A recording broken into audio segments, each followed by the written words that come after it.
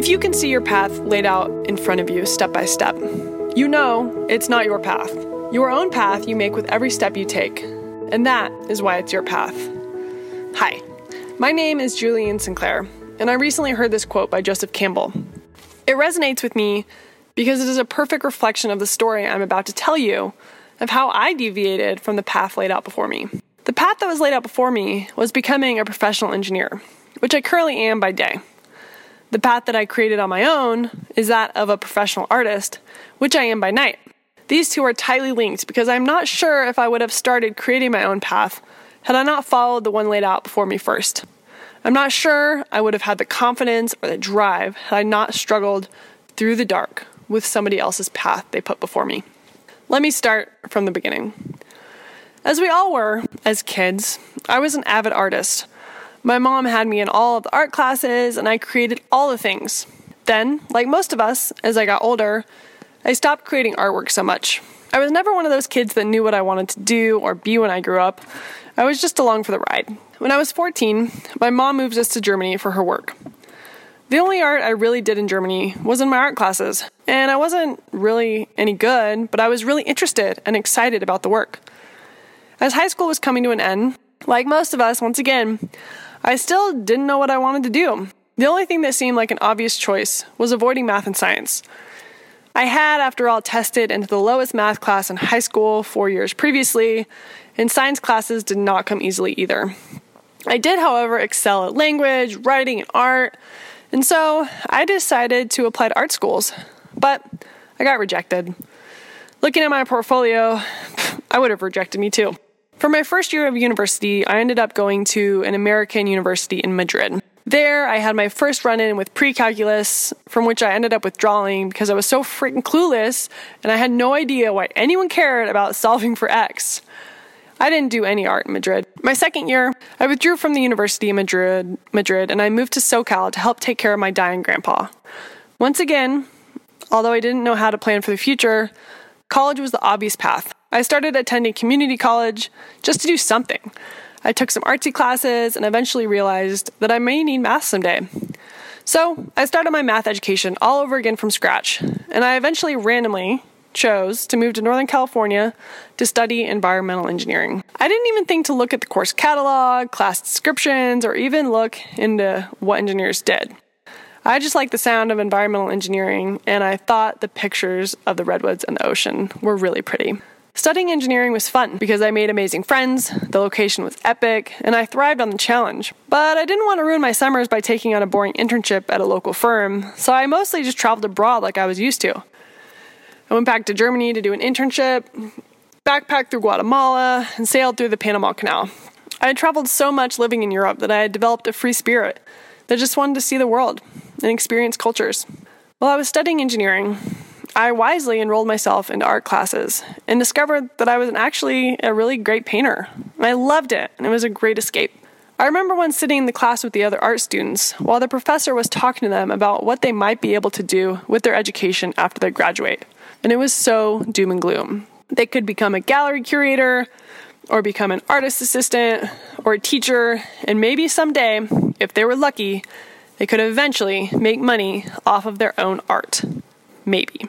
I remember being so happy that I was going to be employable, like my engineering professors told me I would be.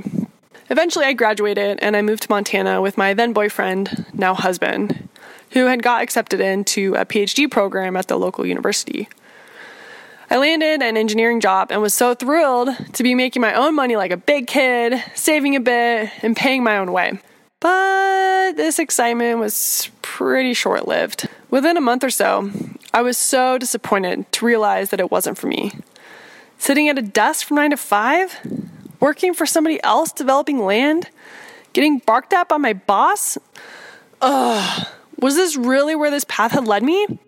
I was furious because I felt that I had been led astray, lied to, and deceived. They told me I would be employable with an engineering degree, but nobody, not once, ever asked me if I would be happy. And indeed, I was not. That joyful, excited, and inspired person that I used to be had almost disappeared. Instead, I was now always obsessing about how to escape this trap that I had been led into. In my anxiety of being boxed into the standard 9 to 5 forever, I got busy with various side gigs, selling random stuff on Amazon, getting conned into a pyramid scheme, private labeling, taking part in a Kickstarter campaign.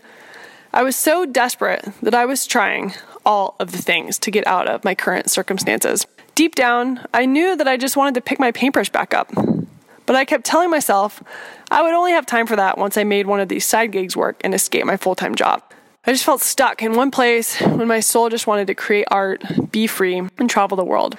During these anxiety and confusion-filled years, I took my first swing at the professional engineering exam, the brutal 8-hour engineering exam that one must pass to get their professional license. Even though I knew deep down that I didn't want to be an engineer, I had been told by so many people to get that license no matter what. The thought of quitting engineering after putting in all this time and effort without getting that license sounded pretty terrible to me. So I studied for the recommended 300 hours and took the test. When the results came back, I failed hard. What a blow. After failing, I wasn't really sure if I wanted to retake the exam. What's the point if I didn't want to be an engineer? To answer this question, I had to wait a couple years and reground. I kept hearing about being happy no matter what your circumstances, and I just didn't get it. I was so unhappy with everything. My relationship was crumbling. I hated my job. I didn't know what I wanted to do with myself, and I was fiddling around with all these side hustle gigs that were distracting me from my end goal, which was just to create art.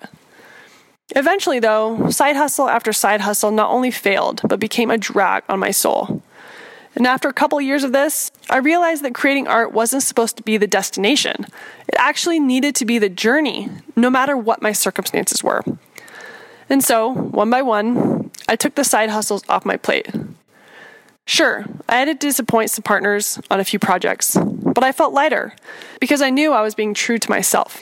Sometimes our own voice and vision gets bogged down by everything and everyone around us. I found, though, that if you focus your attention on settling the chaos, clarity will emerge. And the clarity that emerged for me was the notion that if you can't be where you love, then you better love where you are. I thought maybe this was the key to the whole being happy no matter what your circumstances. I might not be able to be traveling the world like I previously had in my pretty responsible free college years, but I decided I would water the grass below my own feet and create a life that I wanted to live. So I started painting again, without any intention of where my art would take me, but just to do it. I started working on my relationship that has now blossomed into a beautiful and happy marriage. I got chickens, planted a garden, and started taking better care of my mind and my body. And most importantly, I accepted that I had to stick with engineering for a while. And so I stepped up and became good at my job. Essentially, I started seeking immediate joy instead of the steps that I previously had believed would get me there. After a few years of this regrounding process, I decided to retake the exam. I had to put my art back on the back burner once again to study, but the second time I studied, I didn't just go through the motions. I actually buckled down and immersed myself in the concepts. I became humbled by the material, and instead of thinking I was too good for it because it was so boring, I was curious and I was interested. And it paid off, and I passed! Woohoo! After I passed, my artwork came back to the front burner, and it exploded. With the exam behind me now, and knowing I was never going to have to take it again, all of the obstacles I previously saw before me shrunk away. I thought to myself, if I can do that, I can do anything. I even was able to get in my very first unpaid and fun mural over a long weekend during my study months, which won an award from my city. After spending so much time in Germany when I was younger and being surrounded by public art, I had a feeling that mural work was in my future. I was able to use that one mural and award as a leverage to get my first commissioned piece the following year. While I was painting that mural, someone saw my work and I got commissioned for another mural, and then another, and then another. Now, although I still have my full-time engineering job, my art business is starting to have its own legs. I have more commissions coming in slowly but surely, and an endless fountain of inspired ideas within me. Growing my art business into a sustainable venture is my biggest dream, and I'm proud to say that I am well on my way. I remember before I could even consider my art business a business, I wondered how people do it. How do they get work? How do they advertise? And in my particular case, when I started, I didn't even have a solid body of artwork, nor really know what I wanted my thing to be or who I was as an artist. Now that I'm actually in the trenches, so to speak, of building a business, I try to see myself from the outside, from the lens of my earlier self, and come up with an organized outline of how I got from 0 to something. There is no outline though. I just followed a rule that I made for myself as a way to keep going, even though I didn't know who I was as an artist. And that rule is follow your inspiration. Back to that quote I started with that says that's your own path you make with every step you take, and that's why it's your path. I realized that the reason this rule of simply following my inspiration has been working for me is that my inspiration is my own. Absolutely nobody else on this planet can create it for me or form it into how I want it to manifest. Sure, maybe some things or people spark inspiration, but how that manifests is uniquely your own. And so, following your own inspiration with the profound trust that something unique and substantial will emerge is creating new and unwalked steps in your own path. Sharing my story has taught me that I have more wisdom within me than I give myself credit for. And I'll finish this off by sharing a couple of nuggets of wisdom with you. A few practical tips are, number 1, go to the end of the path you are on if there is a box you want to check. Sure, it may just be a checkbox, but if you think you'd regret not checking it by stepping off the path too soon, then keep going. Start preparing your other path in the meantime. Number 2, no matter how much you don't want to do something in this life or don't find it interesting, there are lessons within it. Stay humble and keep an open mind.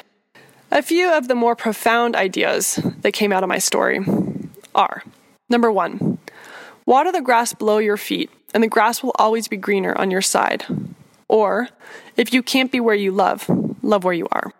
Number 2, when we want to achieve something, we anxiously want to cut out all of the in-between steps. But these in-between steps are where the growth happens and where we really figure out where we're going. Number 3, the thing you think is your destination may actually be your journey. And if you are making excuses of why you aren't doing yet what you wish you were doing, acknowledge your excuses for what they are. Make the time, clear your plate, say no to the things that don't bring you joy or don't align with your goals or values. Remember, a year from now, you'll wish you started today. Number 4, finally, the reason following your own path is so hard is because there is no map. The map for your own path is your inspiration. Follow it by doing the work it is trying to pull out of you, and it will guide you. Thank you so much. We all have a story to share and a voice that is meant to be heard, and we want to share yours. For more information and to get involved, visit storiesofinspiringjoy.com. Stories of Inspiring Joy is a production of Seek the Joy Media and created by Sydney Weiss. You can find all episodes on Spotify or Apple Podcasts, and if you like the show, hit subscribe, leave us a rating and review, and follow along on Instagram, Facebook, and Twitter. We're creating greater connection and community, one powerful story at a time.